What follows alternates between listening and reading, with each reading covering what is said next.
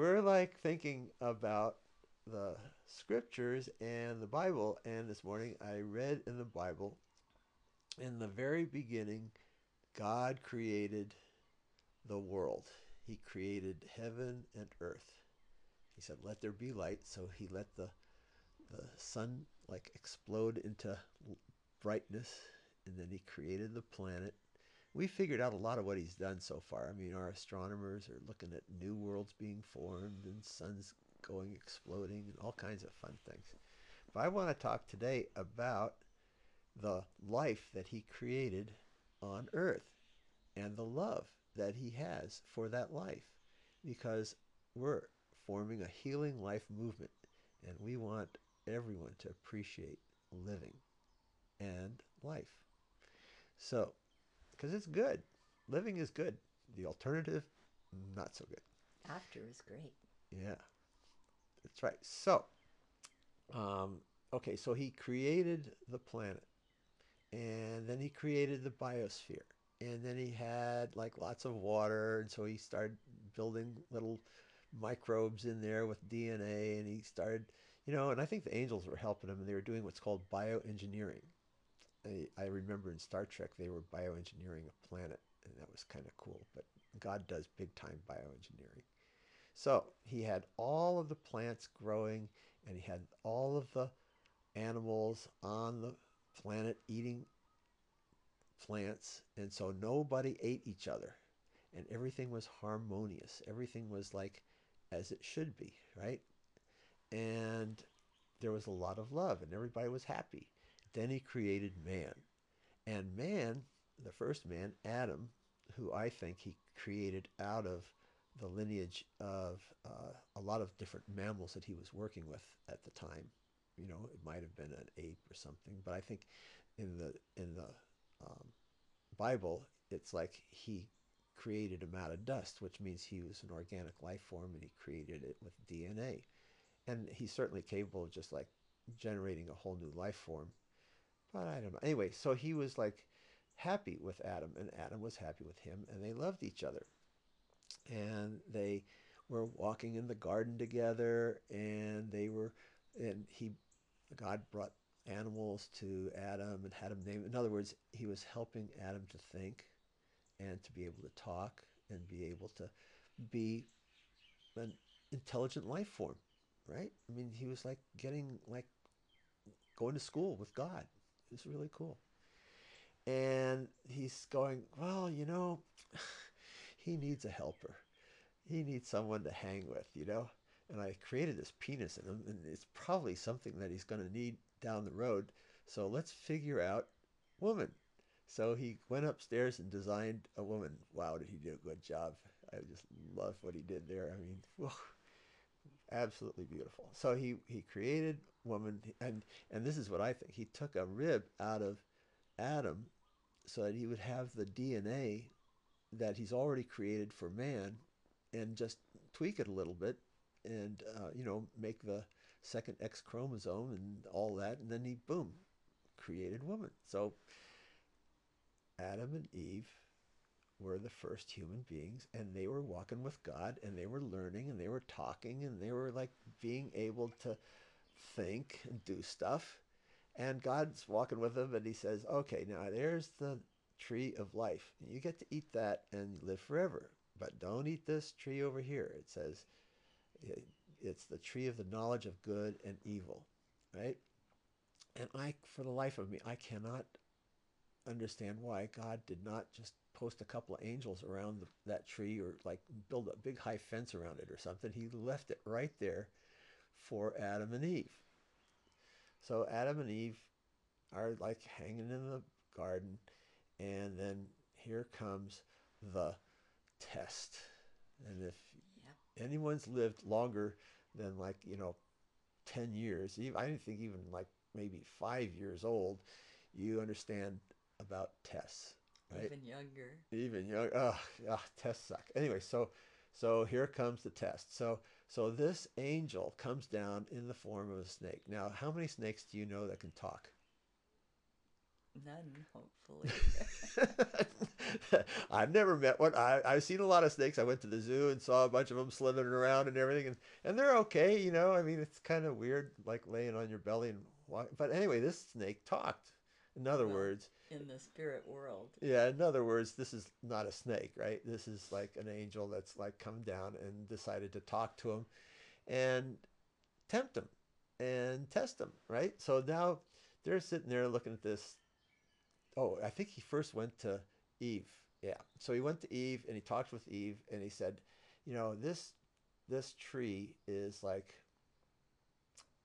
this tree of the knowledge of good and evil is really good and it tastes really good. And if you eat it, you'll have an understanding of good and evil, and then you'll be like God. And she's going, well, God told us not to eat it. And he said, don't worry about it. You won't die. She was worried that if she ate it, she would die because God told them that if they eat it, they were going to die. Well, anyway, so the bottom line is she failed her test, right? Yeah, God gave her free will. Yeah, and she basically rebelled against what God was telling her to do, which is really common. I mean, we see that all the time down here. It's like this is not this is not something unusual. And so, of course, when you rebel against God, you're rebelling against the perfect path, the way that I mean, he's really wise. He's created lots of life forms. He knows exactly what's going on, and he knows how to live eternally. And so he said, okay. Oh, so anyway, so the point of this whole story is that after she tells Adam and both of them eat this fruit of this tree of knowledge of good and evil and their eyes were opened, the first thing that happened to them, because they were naked before that, right? And there was absolutely no problem with being naked. They had a great time. They were like how the nudists run around going, whoopee, I'm free. They were like having a great time in the creation without any shame. And as soon as they ate that tree, from that tree, that fruit of the knowledge of good and evil, they felt shame for the first time in their lives. And because of that, they ran and hid because they knew they were naked. And God comes down and I mean, he plays dumb and he says, where are you? And they're saying, we're hiding behind this bush. And he says, well, why are you hiding? And they say, because we're naked and we're ashamed. And it was like the shame was the first thing that happened to us that caused us to lose love. We lost something very precious in that moment. We lost the ability to love ourselves and not be ashamed of who we are and what we do. And if there's one thing that I have seen Jesus restore in me, it's that I'm not ashamed of myself anymore. And I'll tell you, there are spirits and there are people that are working overtime to try to make me ashamed of myself. That there's something wrong with me, that I am not worthy of this or I'm not able to do that. You know, I know when I was young and I didn't realize this and I didn't have Jesus helping me to grow up into being a loved person, loved by God, loved by myself, loved by my wife, loved by my kids. Before I was a loved person, I was so ashamed of myself, I was trying to kill myself. I was smoking cigarettes. I was driving recklessly on the freeway. I was getting mad at people and yelling at them and stuff instead of just realizing, well, they're hurt. They're trying to hurt me, but they're not gonna, And I didn't have much in the way of forgiveness. And the other thing was that sexual immorality, I believe, is a weapon to inflict shame on us. Isn't that crazy? But when you are free of that, you can enjoy your sexual being. You can enjoy who you are as a person. I enjoy being a man. I enjoy having a lovemaking with my wife and having an erection. Oh dear, I said the word. But you know what I mean? There's no shame in me anymore about having my body be used with my wife to make love. I think that that is a healing of love. And what's interesting about this is that the shame generates this counterattack of righteous indignation and self righteousness that led Cain to murder Abel. That he was so pissed off, he was so angry at God and at Abel that he actually murdered his only brother. Yeah. And the whole race has this problem with learning how to love again because of this nonsense that's gone on in our hearts that's caused us to think that we're not loved, that there's something wrong with us, that we should be ashamed of ourselves, and therefore we should defend ourselves and join into groups. And let's all form a group that has the same kind of problem, like rebellion, and then we're going to demand that we're not discriminated against. Yeah. Can you see it? It's like all this Black Lives Matter and all of the people that are trying to say that a person is racist or is a And homophobe or is shame this. on you. Yeah. They should be shamed. It's all over the place. Everybody wants to defend themselves from being shamed. It's a weapon. I'm telling you, it is a weapon against love that was created by Satan in the garden, and it has not stopped until we stop it. Until we as a race stand up and say, we're okay. We are not to be ashamed of ourselves. And we stand with God. And we want to learn from God how to come back and love each other. And forgive. And forgive each other. And stop this insanity. And we all fall short. We all do things that aren't right. But we forgive. God says, who cares? Come to me. I'll teach you how to learn how to do it right. You know, when I was a surgeon, a young surgeon, I had humility. I had an understanding that I was not a master surgeon. And I had to learn from the master how to hold a scalpel, get into a human body, do my work, get out without leaving complications, without damaging anything more than what I absolutely needed to do, and have the result be pleasing, where people would walk on their leg again, or they would be able to move a joint again. They would be able to, normal function. Yeah, they'd be able to say that surgery was worth it. That surgery helped me. I'm healing because of that. So when I was young and I didn't know all of the things that I needed to know to be able to do that, I went and I learned from the master surgeon who'd done thousands of surgeries. And he showed me. And I'll tell you, the guys that were really good, that taught me really good, made me really good.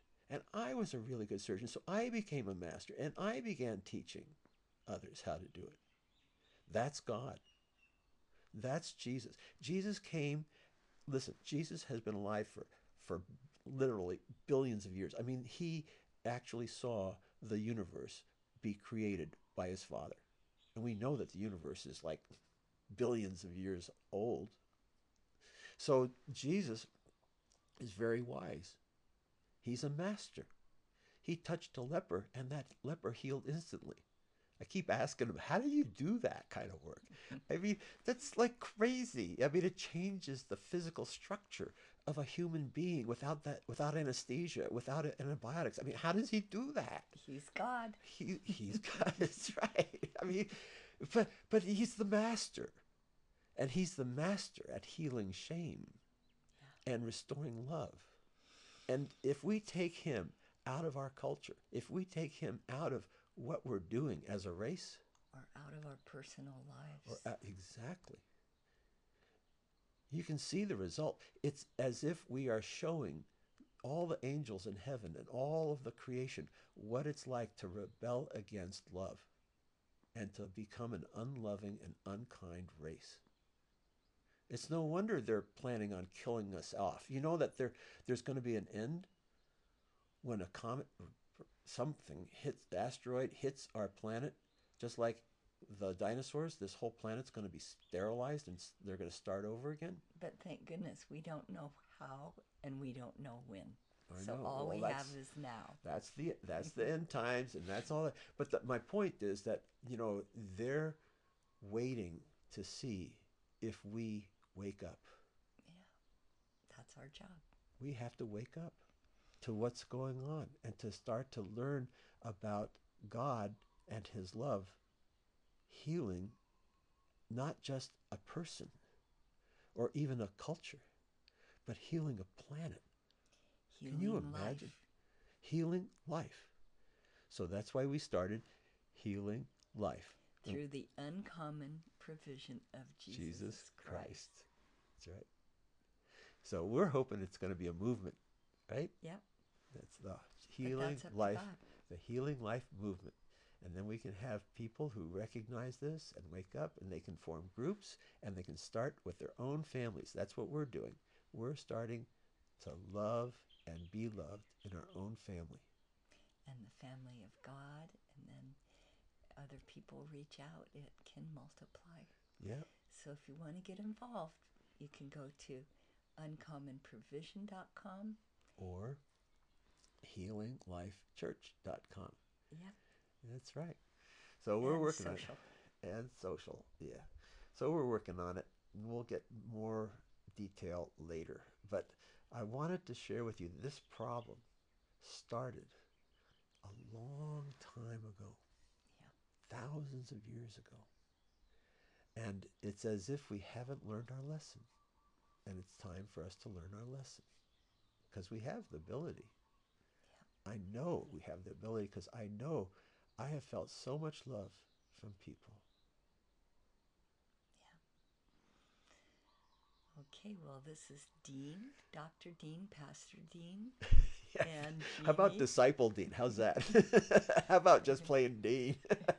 Okay, it's Dean and Dean and Jeannie Foster. Saying, we love you. Yep. Bye for now.